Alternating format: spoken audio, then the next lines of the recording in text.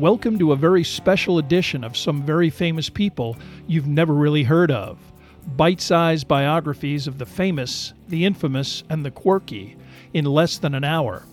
My name is Philip D. Gibbons, and there is more information about me, this podcast, and a bibliography at someveryfamouspeople.com. There are also photographs of many of the individuals and items mentioned in this podcast. Today's episode will be presented in 3 parts, and at the conclusion of part 2 of this presentation, there will be additional suggestions concerning further information about today's subject, the complete story of American crime boss and 16-year federal fugitive James J. Whitey Bulger.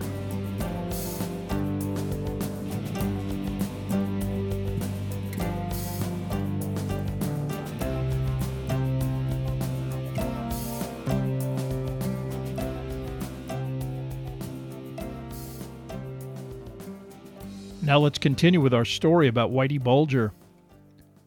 With the Angulo wiretaps humming away and the FBI once again having their backs, Whitey Bulger and Steve Flemmi unleashed a violent and brazen reign of terror in Boston that lasted for most of the 80s. Although Bulger had shot some gangster rivals to death in his early battles with the Mullins, his hands-on violence began to ramp up in the late 70s, probably as a result of his newfound power as the most powerful criminal in South Boston. This attitude was evidenced in the matter of Louis Lateef, a bookmaker and drug dealer who began to behave erratically, first by murdering several business associates who caught him stealing, and then by dealing cocaine. Both behaviors were not only repeatedly unsanctioned by Bulger, Lateef also refused to pay rent. Summoned to the upstairs office at Triple O's, Lateef was pointedly warned that he was crossing a very serious line. Lateef responded that as long as he and Whitey were friends, he didn't have a problem. Bulger fixed him with what must have been a terrifying stare and responded, "We're not friends anymore." Lateef got off with his stern warning, but then made the mistake of telling Bulger that he was going to murder his bookmaker partner, a last straw. In early April, he was invited to the Triple O's second story, where Bulger stabbed him repeatedly with an ice pick, and Steve Flemmi shot him in the head. His body was found in the trunk of his car, in garbage bags, abandoned on a South End street. In another example of his macabre sense of humor, Whitey explained to associates afterwards that Lateef, known as a flashy dresser, was wearing green underwear after they stripped his body. Therefore, they made sure that they used green garbage bags so that Louis would be found color-coordinated. Whitey's next caper was a much more intricate, sinister plot that involved legitimate business, FBI corruption, and his longtime associate John Martorano. Former top 6 accountant John Callahan was a shady business consultant who had gotten a controlling interest in World Jai Alai, a Connecticut and Florida entity that ran Jai Alai frontons in both states. But Callahan also had relatively blatant ties to Winter Hill mobsters, including John Martorano, that got his Connecticut gambling license revoked, and his board of directors adamant that he resign. Callahan had already hired a retired Paul Rico, attempting to finesse this issue, but the board wouldn't budge. To keep his hand on this cash cow, Callahan then found a buyer for the property, a legitimate and wealthy businessman from Tulsa, Oklahoma named Roger Wheeler, who was clean enough to satisfy gaming authorities. Callahan also used his banking contacts to provide a $50 million loan from the First National Bank of Boston. The only stipulations were that Rico was retained as head of security and an accounting protege of Callahan's was named president. Wheeler did not realize that Whitey and Flemmi were on the verge of a $10,000 a week payment under the table in a sophisticated automated skim instituted by Callahan, which both he and Rico were already participating in. Wheeler quickly became disillusioned with the diminished profits that he previously expected and ordered an audit by an independent accounting firm, a demand that set in motion a chain of events that eventually prompted Callahan to convince Whitey and Flemmi that Wheeler was a threat not only to the operation, but might also raise issues with law enforcement. Despite his better judgment over murdering a prominent civilian, Whitey contacted John Martorano, who was more than willing to accept the assignment. On May 27, 1981, in broad daylight at a country club in Tulsa. Martirano followed Roger Wheeler to his car in the parking lot, and as Wheeler got in, Martirano pulled the door open, put a bullet right between Wheeler's eyes, and hopped into a getaway car driven by another Winter Hill mobster. Tulsa investigators quickly determined that criminals from Boston were probably involved, but when they and Oklahoma City FBI agents contacted Boston FBI, they got nowhere. In September, amidst the background of this serious intrigue, another problem suddenly mushroomed stemming from Steve Flemmi's love life. Since the conclusion of his relationship with Lindsay Sear, Whitey Bulger had constructed the perfect social structure to insulate himself from any permanent domestic commitment. Whitey met Teresa Stanley in the 60s, only months after he emerged from prison. Despite already having 4 young children, Stanley was still a striking blonde, and Bulger began a lengthy relationship in which he served as a type of father figure to her children. He got Stanley out of the projects, moving her and the kids into a much nicer 2-story house. Insisting on a traditional family interaction, he demanded that Teresa have dinner on the table every night at a specific time, that the children also be there promptly, and he stressed the importance of school, homework, and diligence. In 1981, when Teresa Stanley's daughter married Montreal Canadian and Boston hockey icon Chris Nyland, Whitey paid for the wedding and walked Karen down the aisle. During the dinner hour, it was understood that there be no interruptions. Friends were instructed not to call between 5 and 7 p.m., and if the phone even rang, Whitey became highly irritated. In her interactions with Whitey, Teresa Stanley was utterly servile, especially about the increasingly more erratic schedule that Whitey adhered to, frequently staying out to all hours of the night. On the very infrequent occasions when she conversationally asked him where he had been, she was belligerently and profanely told to mind her own business. Initially, Whitey was probably keeping late hours due to work commitments, but eventually he met another woman, 24-year-old Catherine Grieg. A younger version of Stanley, she was a college graduate and worked as a dental hygienist.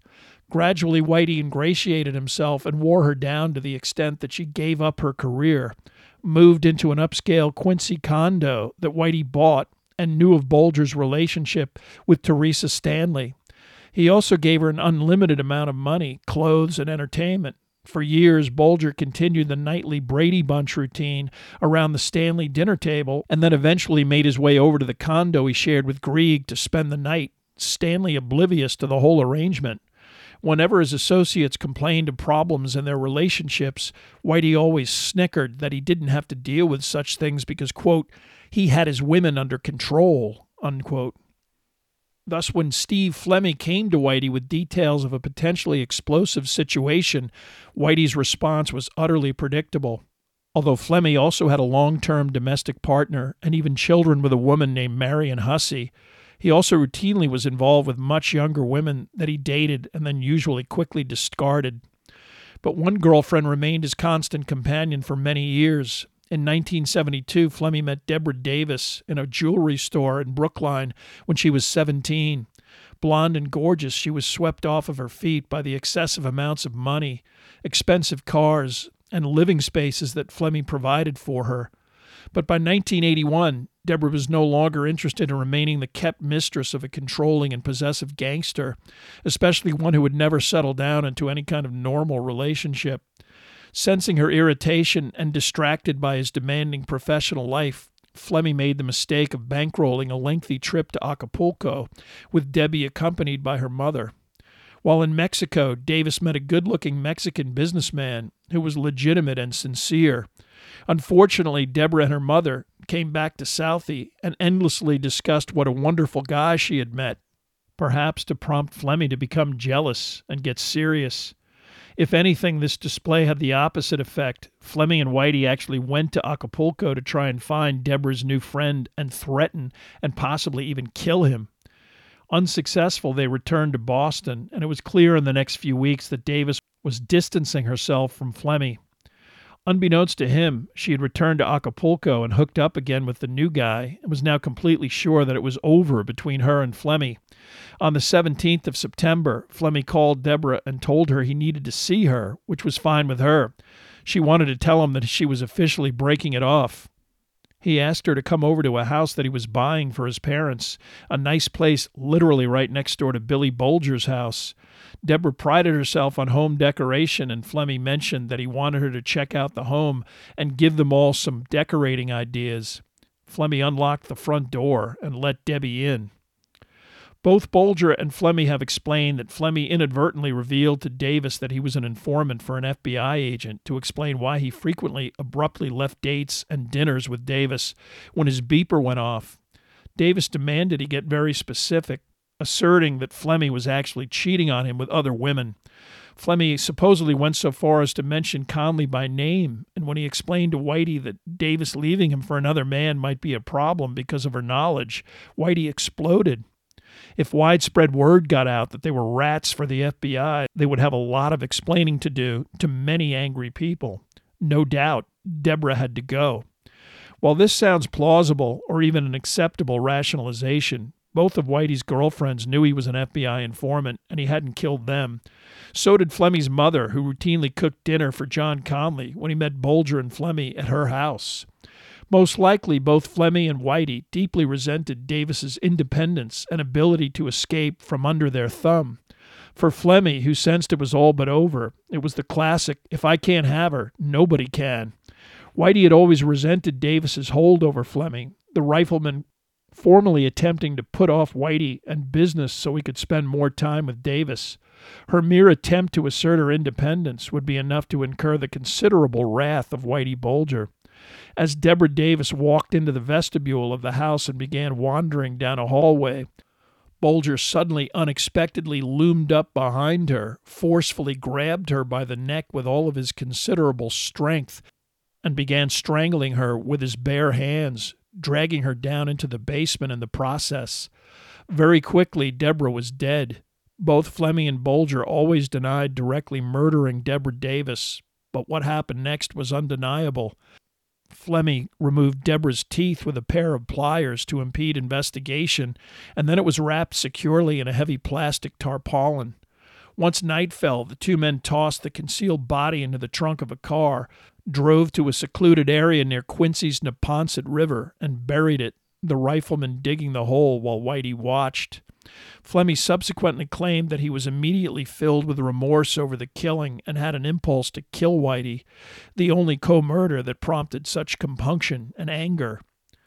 When Deborah didn't come home, her mother Olga and eventually the rest of the family became convinced that Flemmy had killed her.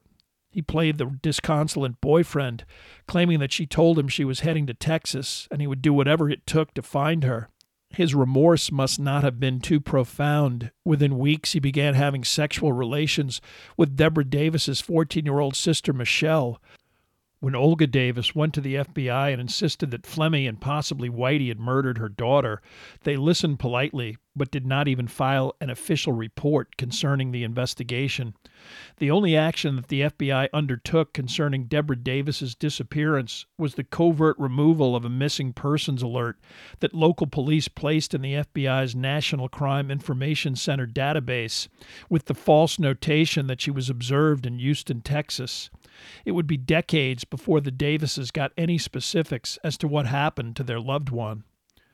Only a few months later, a Southie criminal named Brian Halloran tried to extricate himself from some serious criminal charges by going to the FBI with details tying Bolger and Flemmy to the murders of Louis Latif and Roger Wheeler, even claiming to be an eyewitness in both cases.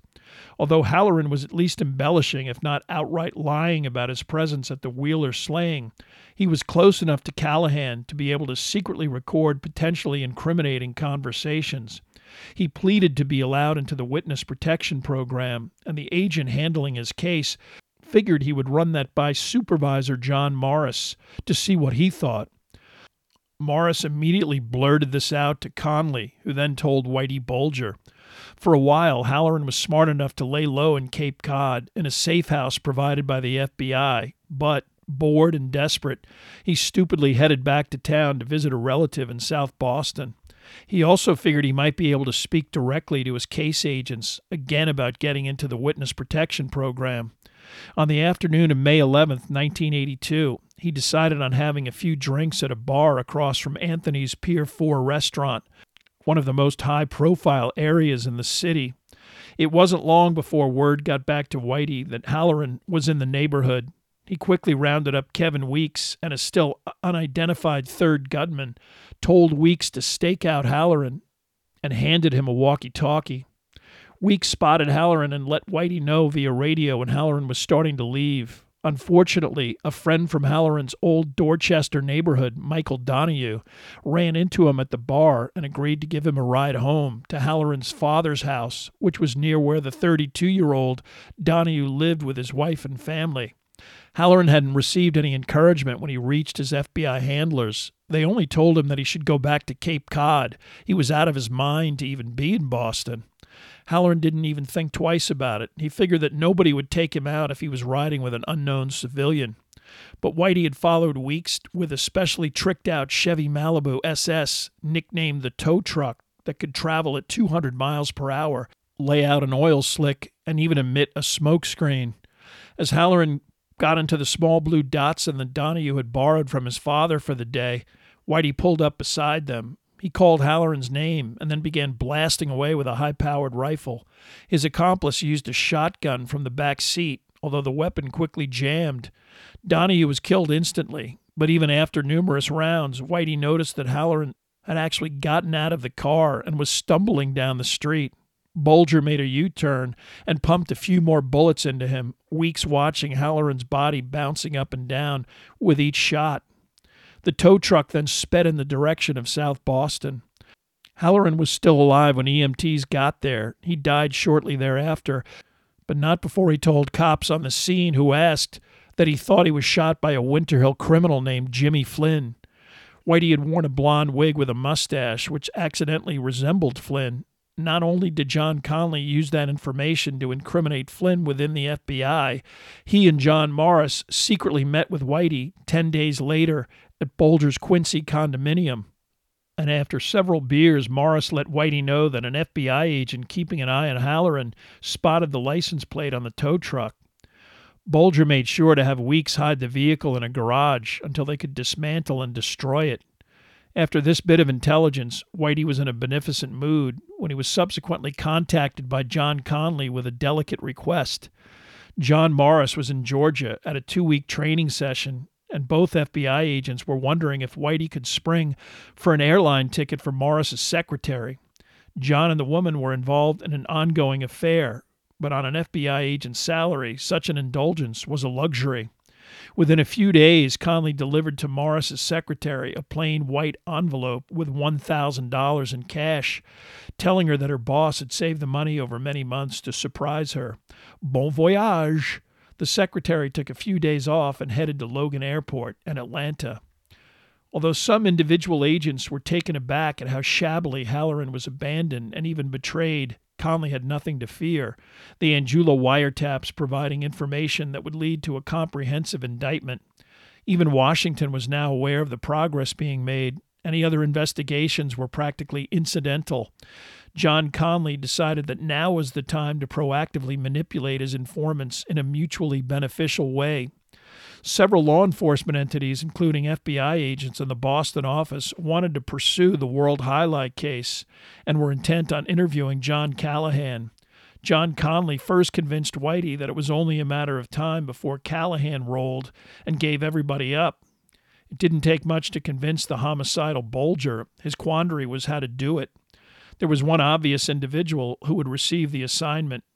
John Martirano was summoned to a meeting at a hotel near LaGuardia Airport. Whitey explained to him that Brian Halloran implicated Martirano for the killing of Roger Wheeler. Bulger then dubiously claimed that he had personally killed Halloran to protect Martirano. Yes, Callahan was on their side, but Whitey kept emphasizing that if he flipped, they would all go to prison permanently.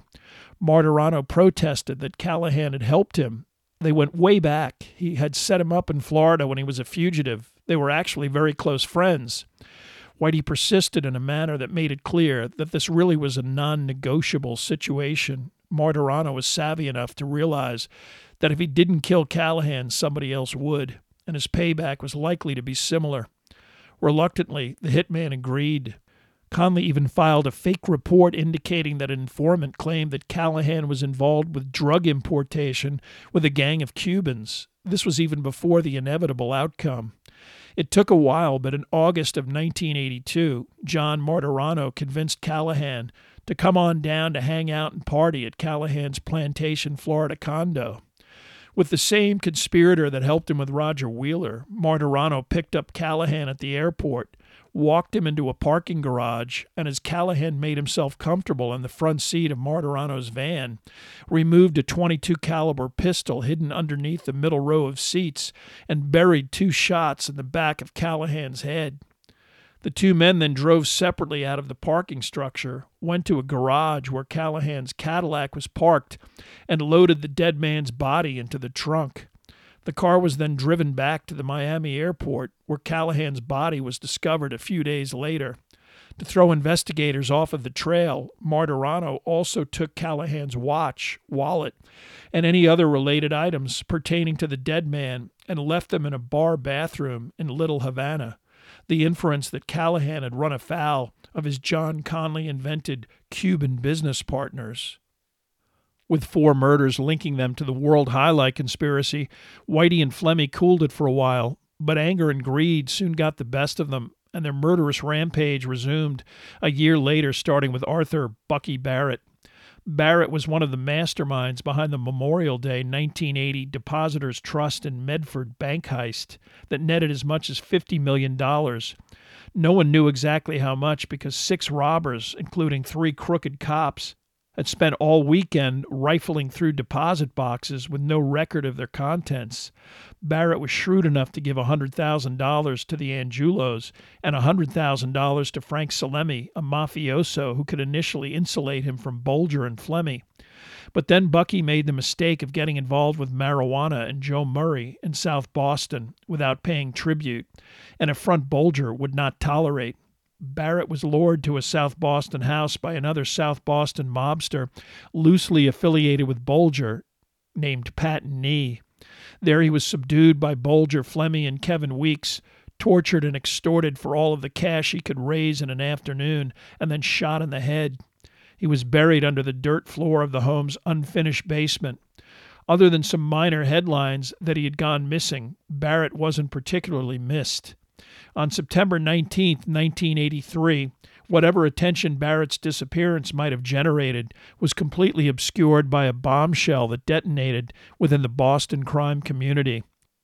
Gennaro Jerry Angiulo, 4 of his brothers, and 2 other criminal associates were arrested by the FBI, the result of a sweeping federal indictment that eventually sent most of the Boston Mafia to jail permanently. John Conley was locally praised in media as the FBI agent who organized the arrest. His picture leading Frank Angiulo, the crime family bookkeeper, in handcuffs into the federal courthouse on the front page of the Boston Globe gave him national prominence within the Bureau. It also cemented his relationship with Whitey and Flemmi as untouchable. With the Angiulos gone, Whitey Bulger was now the kingpin of any relevant New England racketeering.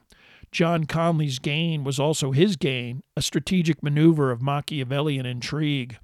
And his new stature did nothing to diminish his zeal in personally meting out street justice. It also strengthened his pipeline to Conley, who continued to provide him with important intel.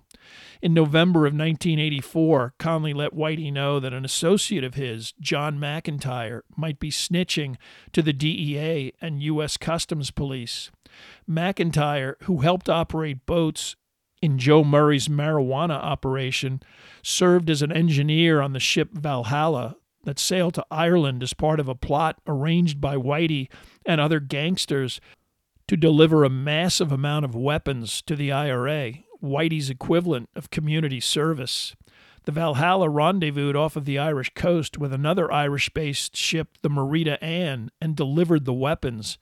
But an IRA informant tipped off Irish law enforcement, and the Marita Ann was intercepted before even making landfall. The Valhalla made it back to Boston, and the crew avoided immediate arrest for the gun running, but within a few days, McIntyre was picked up by Quincy police for climbing into the window of the home of his hostile ex-wife, and under arrest, a warrant check revealed an unresolved DWI. After 6 unpaid weeks at sea and looking at some serious charges, McIntyre made the short-sighted decision to attempt to cut a deal by implicating Bulger, Flemmi, and even Joe Murray over drug dealing and gun running, among other things. Having given up on the FBI, Quincy detectives were already trying to work with the DEA to nail Whitey on drug charges, and the agency was brought into the case. Unfortunately, protocol called for the FBI to also provide a case officer. And although it was not John Conley, it was not long before Whitey got word from Conley that, although he did not have exact details, someone from the Valhalla was talking to other federal agencies. Because McIntyre was from Quincy and the FBI was working with the Quincy police, Whitey presumed it was McIntyre, but he wanted to be sure. He cooked up a sly scheme whereby Pat Nee, supposedly as an emissary from Joe Murray, would go to McIntyre and claim that he was putting together a marijuana deal, and McIntyre could get involved if he could raise $20,000. They knew McIntyre was broke, but if he put together the money quickly, it could only have been fronted by one source: the feds. Within days, McIntyre said he was in, and that was enough for Whitey. Bulger then instructed Nee to lure McIntyre to the same house where Bucky Barrett was murdered, which made sense because it was Nee's brother's house, the brother spending most of his time in New Hampshire. Nee told McIntyre that he needed to drop off some beer in South Boston for a party that night, and said to McIntyre that he could come if he liked. On a Friday afternoon in late November, John McIntyre, carrying a case of Miller Lite, followed Pat Nee into the house. He was never seen alive again. It would be decades before any specifics about his death were revealed. With 2 bodies now buried in its basement, Whitey Bulger began referring to the Nee house as the Haunty. The cellar would have another permanent guest, Deborah Hussey, Steve Flemmi's quasi-stepdaughter. Although he and Marion Hussey never married, he lived within the Hussey household and was perceived as the father in the family. That is, until Deborah Hussey revealed that Flemmi had molested her sexually, beginning when she was a young teenager. As an adult, Debbie developed a serious drug addiction and resorted to prostitution to feed her habit. Arrested on numerous occasions, she frequently name-dropped both Flemmi and Bulger to the police. She also took to hanging around the Triple O's and demanding drinks from the customers, or hitting up Southie dope dealers for freebies, bragging that she had connections to Whitey, another big red flag. Bulger believed her to be a dangerous, loose cannon and began pushing Flemmi to do something about it. In early January 1985, Flemmi did. He got her to meet him by feigning guilt over what had happened between them and the general situation with her mother. He asked to make it up to her by taking her clothes shopping and telling her he was thinking of buying her own place. "Why don't we stop by and take a look and see if you like it?" The house in question was the Haunty. Whitey was waiting when they got there and quickly moved to strangle her. Things did not go smoothly, and Debbie fought desperately for her life. An eventual autopsy concluded that she had broken ribs, a broken nose and shoulder blade, and her windpipe was crushed. Ultimately, her teeth were removed by Flemmi, and her body was placed in the cellar next to McIntyre and Barrett. Within a few months, Pat Nee passed along the news that his brother was going to sell the Haunty. At first, Whitey considered buying it himself or putting cement on the floor of the basement, but finally resorted to having the bodies dug up, by Weeks and Flemmi, of course, and reburied in a secluded spot near the Neponset River, underneath Interstate 93. This horrifying task was accomplished literally on Halloween night, 1985. It would prove to be the conclusion of Whitey's career as a murderer, but his various other schemes would continue unabated, his power and fearful reputation in the city reaching its height in the mid-'80s. One such incident demonstrated the brazen mentality of the Bulger crew, even victimizing one of their own. In 1984, Steve and Julie Rakes bought an old gas station on a rotary. They converted it into a liquor store that was doing a brisk business. What happened next depends on who was doing the talking.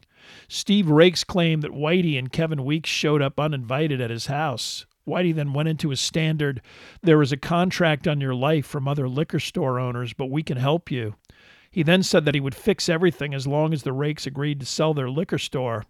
It is believed that Bulger wanted another location to conduct business and also launder money.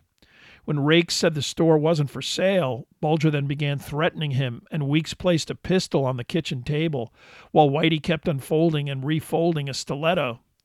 When Rakes' 1-year-old daughter wandered into the kitchen, Bulger said it would be a shame to have her grow up without a father. Bulger tossed a brown paper bag on the kitchen that contained $67,000 in cash. Now we own the liquor store, and so we did, quickly renaming it the South Boston Liquor Mart. Julie Rakes happened to be related to a Boston police detective, her uncle Joe Lundbaum, who knew that John Conley was also from Southie and figured he might be sympathetic.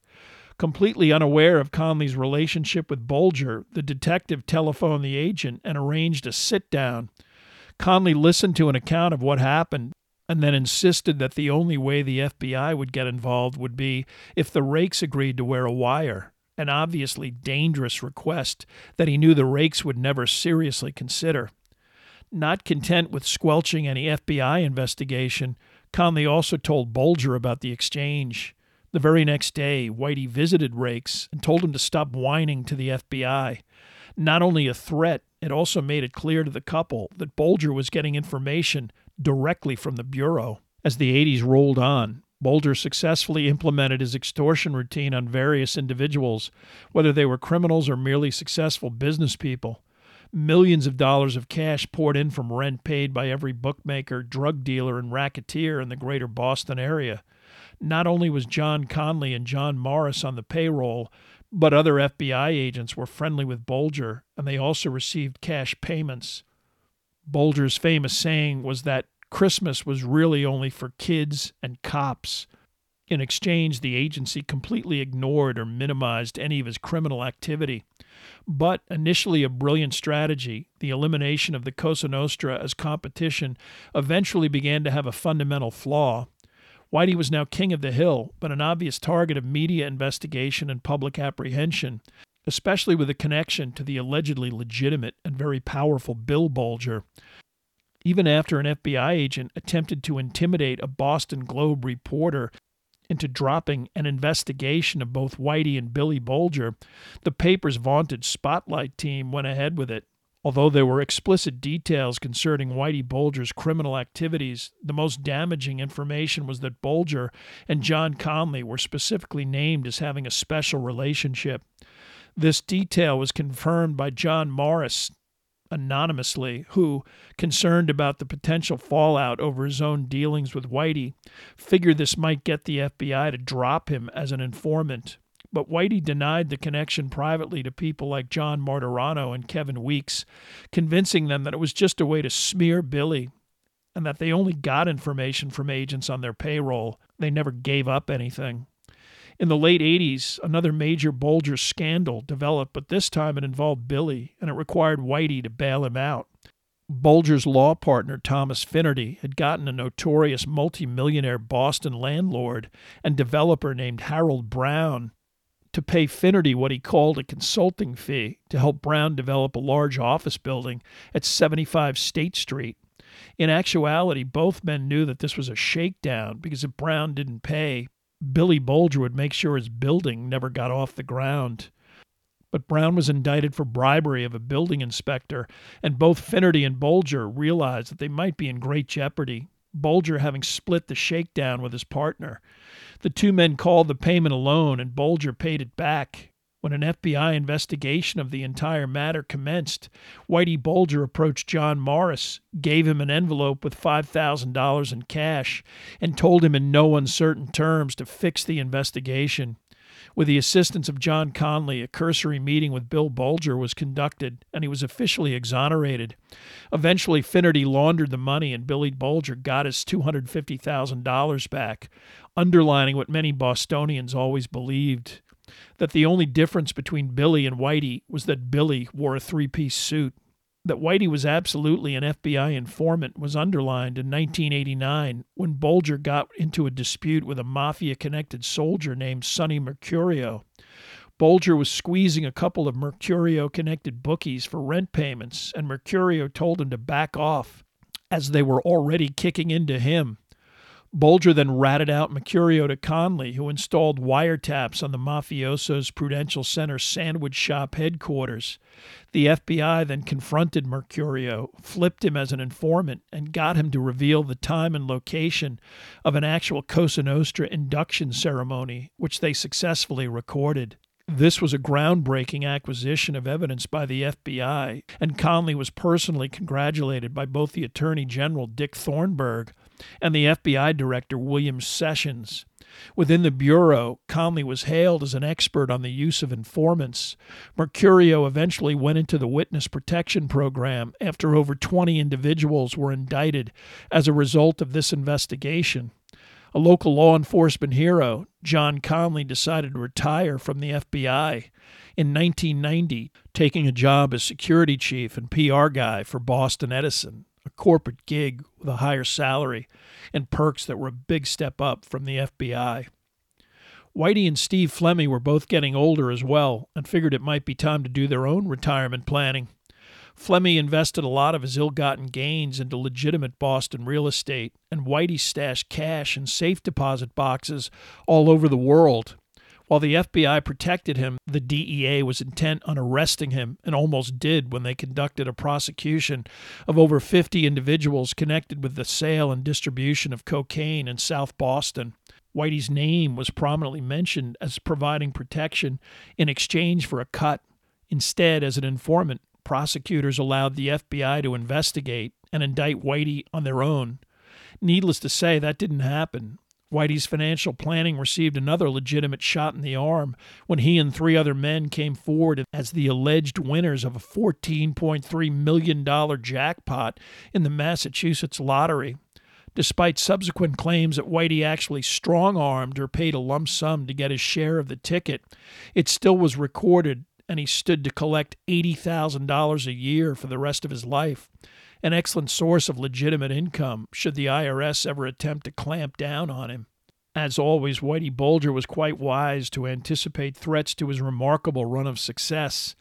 The Massachusetts State Police was also among the various entities that had unsuccessfully pursued Bulger for years, but they never gave up, and realizing attempting to work with the FBI was a waste of time, resorted to working with other agencies to develop a case against the Flemmi Bulger gang. Knowing that it was futile to attempt to flip anyone close to Bulger or anyone reliant on Bill Bulger's massive political patronage network, the Special Service Section under Tom Foley, who reported directly to the head of the state police, looked for individuals who were both external to South Boston and upset about Whitey's ongoing rent, essentially nothing more than extortion. They came close to a dream potential informant when Howie Winter, after parole on the race-fixing sentence, was busted for dealing cocaine. But Howie decided to do his time rather than rat, drawing 10 more years. Attention then focused on Burton Chico Kranz, the head of a major bookmaking ring that operated in the affluent suburbs west of Boston. The state police raided his Chestnut Hill home twice, eventually seizing a safe deposit box key that led to the confiscation of over $1 million in cash and implicating his wife in a potential money laundering charge. Secretly, Kranz made a deal and detailed his extensive history of dealings with Bulger and Flemmi. No longer at the FBI, Conley could only elicit bits and pieces about the investigation from friendly agents, and had no in with the federal prosecutor that Foley was working with, Fred Wyshak. Wyshak was from New York, had no connection to the Angiulo or Mercurio prosecutions, and was intent on knocking out Whitey. By mid-1994, Whitey was certainly aware of the potential legal problems he faced, but he was also about to be confronted with a sudden upheaval in his personal life. One fall evening in 1994, Teresa Stanley was sitting alone in her home when she got a call. A woman introduced herself as Catherine Grieg, said she had some important information about Jim Bulger, and asked if she could pick her up in a few minutes and speak privately somewhere else. Appearing a few minutes later, Grieg then drove the two of them in silence to her home that she shared with Whitey and Quincy. With both of them sitting down in the living room, Grieg recounted that she had been Whitey's mistress for close to 20 years, that he supported her, and that she not only knew about Stanley, but that she was tired of it all and wanted Jim to choose between the two of them. Stanley was completely blindsided by this disclosure, was even mortified by the idea that she had spent 30 years with a man who had utterly deceived both her and her family. As their conversation proceeded, there was a pounding on the door. It was Whitey Bulger and Kevin Weeks. Typically, Whitey commanded Teresa Stanley to leave immediately with him, but instead she started screaming at him, calling him a liar, and telling him that Catherine had told her everything. Grieg also started yelling at him, telling him that he would have to choose between the two of them. Such an assault on Whitey's perpetual need to dominate, especially the women in his life, must have short-circuited something in his already overly stressed psyche. In a rage, Bulger grabbed Grieg by the neck and dragged her to the floor, strangling her with both of his hands. Kevin Weeks understood the potential gravity of the situation and was able to forcibly disentangle the two. Grieg, struggling to breathe, staggered away from Bulger's proximity.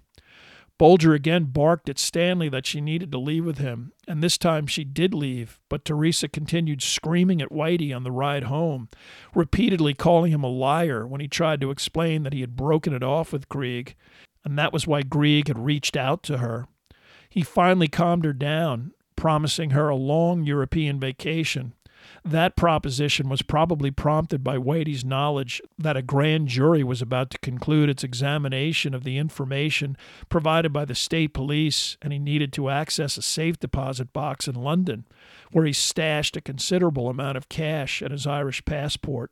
When he returned to Southie just a few days before Christmas, Bulger got word from Weeks that he needed to stop in at the liquor mart. John Conley had come by and delivered the news that an indictment of Whitey, Flemmy, and mafia mobster Frank Salemi was imminent on federal racketeering and extortion charges related to the Stades bookie investigation. Because these were federal offenses, the Mass State Police and the U.S. Attorney's Office had to inform the FBI of this development, and based on protocol, even had to involve them in subsequent arrests. Salemi was able to evade police and was not arrested. Whitey quickly informed Teresa Stanley that for Christmas and the holidays they were about to embark on a lengthy ride to the Deep South. Teresa wasn't enthusiastic, but at this point agreed to go on the trip. Weeks also told Flemmy about the indictment, but the rifleman shrugged it off, especially when he heard it involved racketeering and not murder. He always believed that his FBI informant status would indemnify him even if it ever went to trial, and he didn't even bother to flee. On January 5th, he was arrested in downtown Boston by the DEA and Massachusetts State Police, including Tom Foley. Frank Salemi also figured that it was a good time to scram and avoided arrest for 8 months. Bulger took Teresa Stanley to New Orleans for New Year's Eve in Clearwater, Florida, to pick up some cash and fake ID he had stashed there in advance of such a predicament. Keeping in touch with Weeks every day, Whitey heard in early January that nothing had happened, so he decided that maybe Conley was wrong, and it was just a false alarm. He and Teresa got as far as Connecticut when they heard on the radio that Steve Flemmy was under arrest. Bulger immediately turned the car around and headed in the eventual direction of Manhattan and Long Island. He was no longer James J. Bulger, but according to a New York driver's license, he carried Thomas Baxter.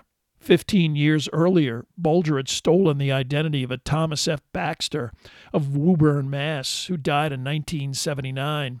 First, Whitey got a Massachusetts license with his photo, but Baxter's name, birth date, and social security number, and renewed it properly. Eventually, he acquired a New York driver's license in 1990, using an address of some distant cousins of Kevin Weeks. He then bought a brand new Mercury Grand Marquis, trading in his 1991 vehicle and paying with a bank check. In the immediate aftermath of Whitey's flight from justice, one fundamental became clear. Teresa Stanley was not cut out for life on the run, missed her children, and still was upset over Catherine Grieg's revelations. Bulger secretly agreed to return to the Boston area, where he dropped her off at a Chili's restaurant parking lot in Hingham, Mass., near where one of her daughters lived. After 30 years, they parted, Whitey saying only, "See ya." Unbeknownst to Stanley, Whitey's next stop was a beach parking lot in Dorchester, where he rendezvoused with Catherine Grieg, who was carefully delivered by Kevin Weeks. Carrying only a small bag and her sister's driver's license, she told her twin sibling to take care of her 2 dogs. Their first hideout location was in Grand Isle, Louisiana, a quirky bayou resort area in the summertime, separated from the mainland by a causeway. They arrived in the early 1995 off-season, when the town has only about 1,500 residents. They befriended a local younger couple, passing as an older retired husband with a younger wife, well off enough to travel where and whenever they wanted to. They bought expensive appliances and gifts for the family's children, including eyeglasses, and frequently ate dinner in the couple's home. They frequently left the area for weeks at a time. License plate checks were actually recorded on Long Island and in Wyoming. But Helen and Tom Baxter always came back to Grand Isle. But in the summer of 1996, the couple disappeared from the area, never to return, their exit not coincidental. From the moment the DOJ and state police confided in the FBI, the Bureau's conduct regarding apprehending especially Whitey Bulger smacked of an incompetence that was at times comical and frequently seemed deliberate. Stretched thin during the initial hunt for Bulger, Flemmi, and Salemi, Mass State Police and Tom Foley told the FBI to stake out Teresa Stanley's house. After Flemmi's arrest, Foley eventually arrived in the area and was told by FBI agents that they hadn't seen anything important. Foley figured the best way to find out if Bulger was in the house would be to knock on the door and see who opened it. Leaving most of his people on the sidewalks, Foley and an FBI agent approached the doorway and rang the bell, and when an older woman answered, Foley informed her crisply that they were there with a warrant to search the home of Teresa Stanley. The resident was taken aback, but then explained that Stanley's house was 4 doors down. Foley wondered if the FBI had staked out the wrong house on purpose. A few minutes later, they broke down the door of Teresa Stanley's actual house, but nobody was there. One of the reasons that Foley was so strapped for arresting manpower was that 2 of his colleagues were in Boca Raton, Florida. During his investigation of Chico Kranz's bookmaking network, one of Foley's men turned up phone records of a bookie who was known to be tight with John Martirano. These records indicated constant phone calls to a number in the Boca Raton area that couldn't be linked to any other member of the Kranz network, and diligent auditing of covert audio tapes turned up Martirano's alias of Vincent Rancor. Foley and his staff guessed that this might be Martirano. 2 of his men went to South Florida, asked the Florida DMV for Vincent Rancor's address, and even got a look at his driver's license photo, which seemed to match. Within days, they positively identified Martirano, but had to wait on the FBI. The agent in charge of Martirano's case requested that an FBI agent be present when Martirano was arrested. Everybody understood that for the state police to locate a high-level fugitive in a matter of days after the FBI couldn't find him for 15 years looked terrible for the Bureau. But again, the state police had no choice. When Martirano was arrested outside of his van in a strip mall parking lot, an FBI agent was present, and in subsequent press accounts, the FBI took credit for the arrest. They also announced a fugitive task force to hunt down Whitey that included the agent that didn't even know where Teresa Stanley's house was. It would take this task force over a year to contact Teresa Stanley, and then this was only by letter. Still angry about Whitey taking off with Catherine Grieg and Bulger's behavior in general, Stanley actually reached out to the FBI on her own, saying she had some interesting information, and in a subsequent meeting she was asked casually if she knew what alias Whitey might be using.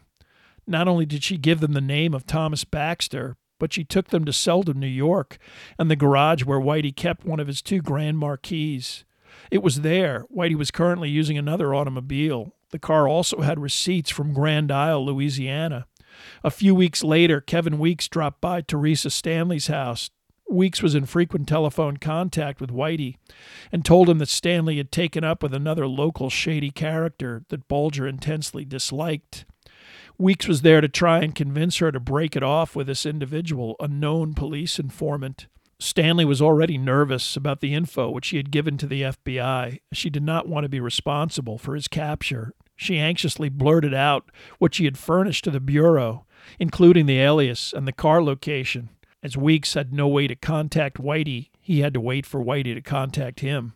By May of 1996, Whitey was gone. driving with Grieg in his second Mercury to Chicago and leaving it there for an associate of Weeks to pick up. Thomas Baxter was no more. They were now Mark and Carol Shapton, Weeks arranging for more forged documents and delivering them to Whitey in New York City. During his initial 18 months as a fugitive, Whitey repeatedly contacted individuals from his former life.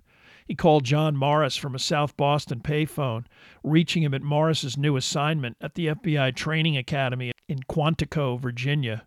When he got Morris on the phone, he told him that he knew that Morris was the source for the Globe information that he was an informant for the FBI, and that if Morris didn't get the paper to print a complete retraction, Bulger claimed he had all of their phone calls on tape, and he would make sure that Morris went to prison if Whitey was ever prosecuted.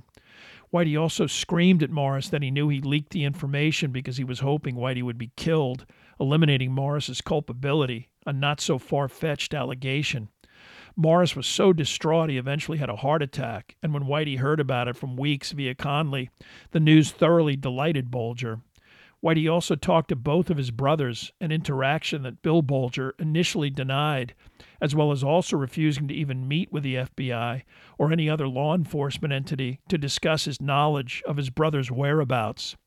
But after one more dinner encounter in New York, in which Kevin Weeks afterwards last saw Whitey Bulger descend down the steps of Penn Station, the fugitive ceased all physical contact with anyone associated with his true identity. No one, including Weeks, would know his actual whereabouts for many years. Although there continued to be numerous calls to both of his brothers, especially Jackie, to handle requisite business payments concerning safe deposit boxes, property taxes, and the like, these also eventually ended, Bulger aware that he needed to cut all ties. By the late 90s, with Whitey Bulger having clearly evaded law enforcement for years after official confirmation that he and Flemmi were informants for the FBI, scrutiny turned to those in custody who colluded with Bulger during his reign of terror. Naturally, the main focus would be on Flemmi, who was attempting to get the racketeering charges dismissed, claiming that his status as an informant for the FBI granted him immunity. While this effort failed, a federal judge, Mark Wolf, held a lengthy hearing that delved into the conduct of the FBI and the details of their interaction with Flemmi and Bulger, among other things. Wolf initially and shockingly ruled that Flemmi and Bulger were offered immunity by the FBI and the government would have to honor that agreement. However, this ruling was tossed out on appeal. Additionally, now under arrest and facing his own prosecution, John Martirano, enraged by the revelation about Whitey and Flemmi's informant status, agreed to cut a deal. He knew now that John Conley was able to keep Whitey and Flemmi out of the race-fixing indictments while he, Martirano, was forced to go on the lam for 15 years. As he stated subsequently, despite his lifelong aversion to those who snitched to the cops, in Flemmi and Whitey's case he believed that you can't rat out a rat. In a deal that was quite controversial, Martirano got 14 years for admitting to 19 murders. In 1999, Kevin Weeks was finally charged in the racketeering scheme that was the original basis for Flemmi and Whitey's indictment. With no resources to fight the charges, having been abandoned by both Bulger and Flemmi, and understanding that his two associates had actually snitched on some of their criminal associates, Weeks also agreed to cooperate. In his case, that included not only details about murder, but bodies as well, a crucial element. He quickly led investigators to the Bulger burial ground, the DEA, IRS, and Massachusetts State Police, but not the FBI, then excavated several bodies, including all three victims murdered at the Haunty and Deborah Davis. For his cooperation, Weeks was sentenced to 5 years in prison. This turn of events, as well as the potential of facing a death penalty in Oklahoma and Florida, prompted Steve Flemmi to cut his own deal, essentially agreeing to life in prison without parole. This was all very bad news for John Conley. He was indicted for racketeering involving the tip to Whitey et al. About their impending indictments, and Conley was convicted in 2002, receiving the maximum sentence of 10 years. But his legal troubles were not over. Understanding that the FBI would never assist in any real prosecution relative to Conley's behavior, Fred Wyshak encouraged a local prosecutor in Florida to put together a murder case against Conley involving the death of John Callahan. Despite the FBI literally attempting to stop Weishak from providing a trove of incriminating documents in the case, the prosecutor drove the material to Florida himself in a U-Haul and refused specific demands from the FBI to allow them to review what documents were being provided, essentially a tactic to extract and remove as much of the material as possible. Weeks, Fleming, and Martirano all testified at Conley's murder trial, a proceeding which resulted in another conviction and a sentence of 40 years in jail. Weeks also rolled on Jackie Bulger. Whitey was wise to not involve his brother Billy too deeply in his post-flight affairs, but was not as discreet with Jackie. Jackie not only helped with providing false IDs, he frequently spoke to his brother by telephone and lied to a grand jury about all of it. With Weeks set to testify, the younger Bulger brother copped a plea. 6 months in prison, 6 months of house arrest. But the real kicker for Jackie was that the state of Massachusetts attempted to strip him of his pension earned while at his political patronage job as a magistrate in the juvenile court system, considering perjury gross malfeasance. Jackie fought tooth and nail but eventually lost his case and his pension on appeal.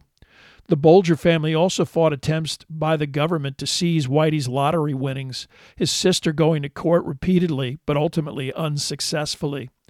Bill Bulger never faced any formal prosecution for anything related to Whitey Bulger, but he did suffer some fallout from his relationship with his wayward brother.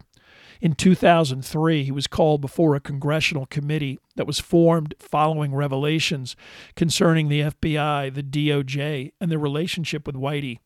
Initially, Bill refused to even testify, invoking the Fifth Amendment. Ultimately, he was given immunity, but his subsequent testimony in which he admitted that he would not recommend that Whitey turn himself in and would never do anything to assist the investigation of his brother caused outrage. Although Bulger was long gone from his position as Senate president, his now high-paying sinecure as president of UMass Boston was threatened by then-Governor Mitt Romney, who demanded his resignation. Public scorn eventually prompted his exit, but not before receiving close to $1 million severance package and a $196,000 annual pension that would increase over time, today close to $300,000. Almost as shameful as the FBI contact was to begin with was the DOJ's response to the numerous civil lawsuits filed against the FBI for the wrongful deaths of their loved ones. These families wanted to hold the FBI liable for allowing two remarkably violent men to run amok and even colluding with the killers in some cases. But rather than acknowledging malfeasance, the DOJ dug in. They initially attempted to quash the lawsuits under a statute of limitations argument that claimed that Judge Wolf's hearing and his subsequent report started the clock running on a time limit to file any lawsuit. In several instances, this assertion was accepted, and only 7 cases were ever even successfully brought to trial. In one of these cases concerning Michael Donahue's family, the DOJ attorney involved attempted to portray the family as racist in front of a black judge because they eventually moved out of the neighborhood as it gradually integrated from its former all-white demographic. In fact, Pat Donahue, her husband, the family breadwinner, dead, was forced to sell the house because she couldn't afford it. Olga Davis, Deborah Davis's mother, had to endure another DOJ attorney stating that she really didn't suffer that much as a result of her daughter's murder. She could console herself with her 9 other children. Only 5 cases ever successfully collected damages from the U.S. government, with payments in the neighborhood of $13 million for 5 victims. 2 cases involving sizable awards, including the Donahues, were tossed out on appeal, the appellate courts accepting that the statute of limitations applied and the plaintiffs filed too late. But these developments were all dwarfed by the one overriding question that dominated any examination of the Bulger case. Where's Whitey? As more than a decade dragged on with the trail only getting colder, the question resonated powerfully, especially in New England, where the mobster now enjoyed an almost cult-like status.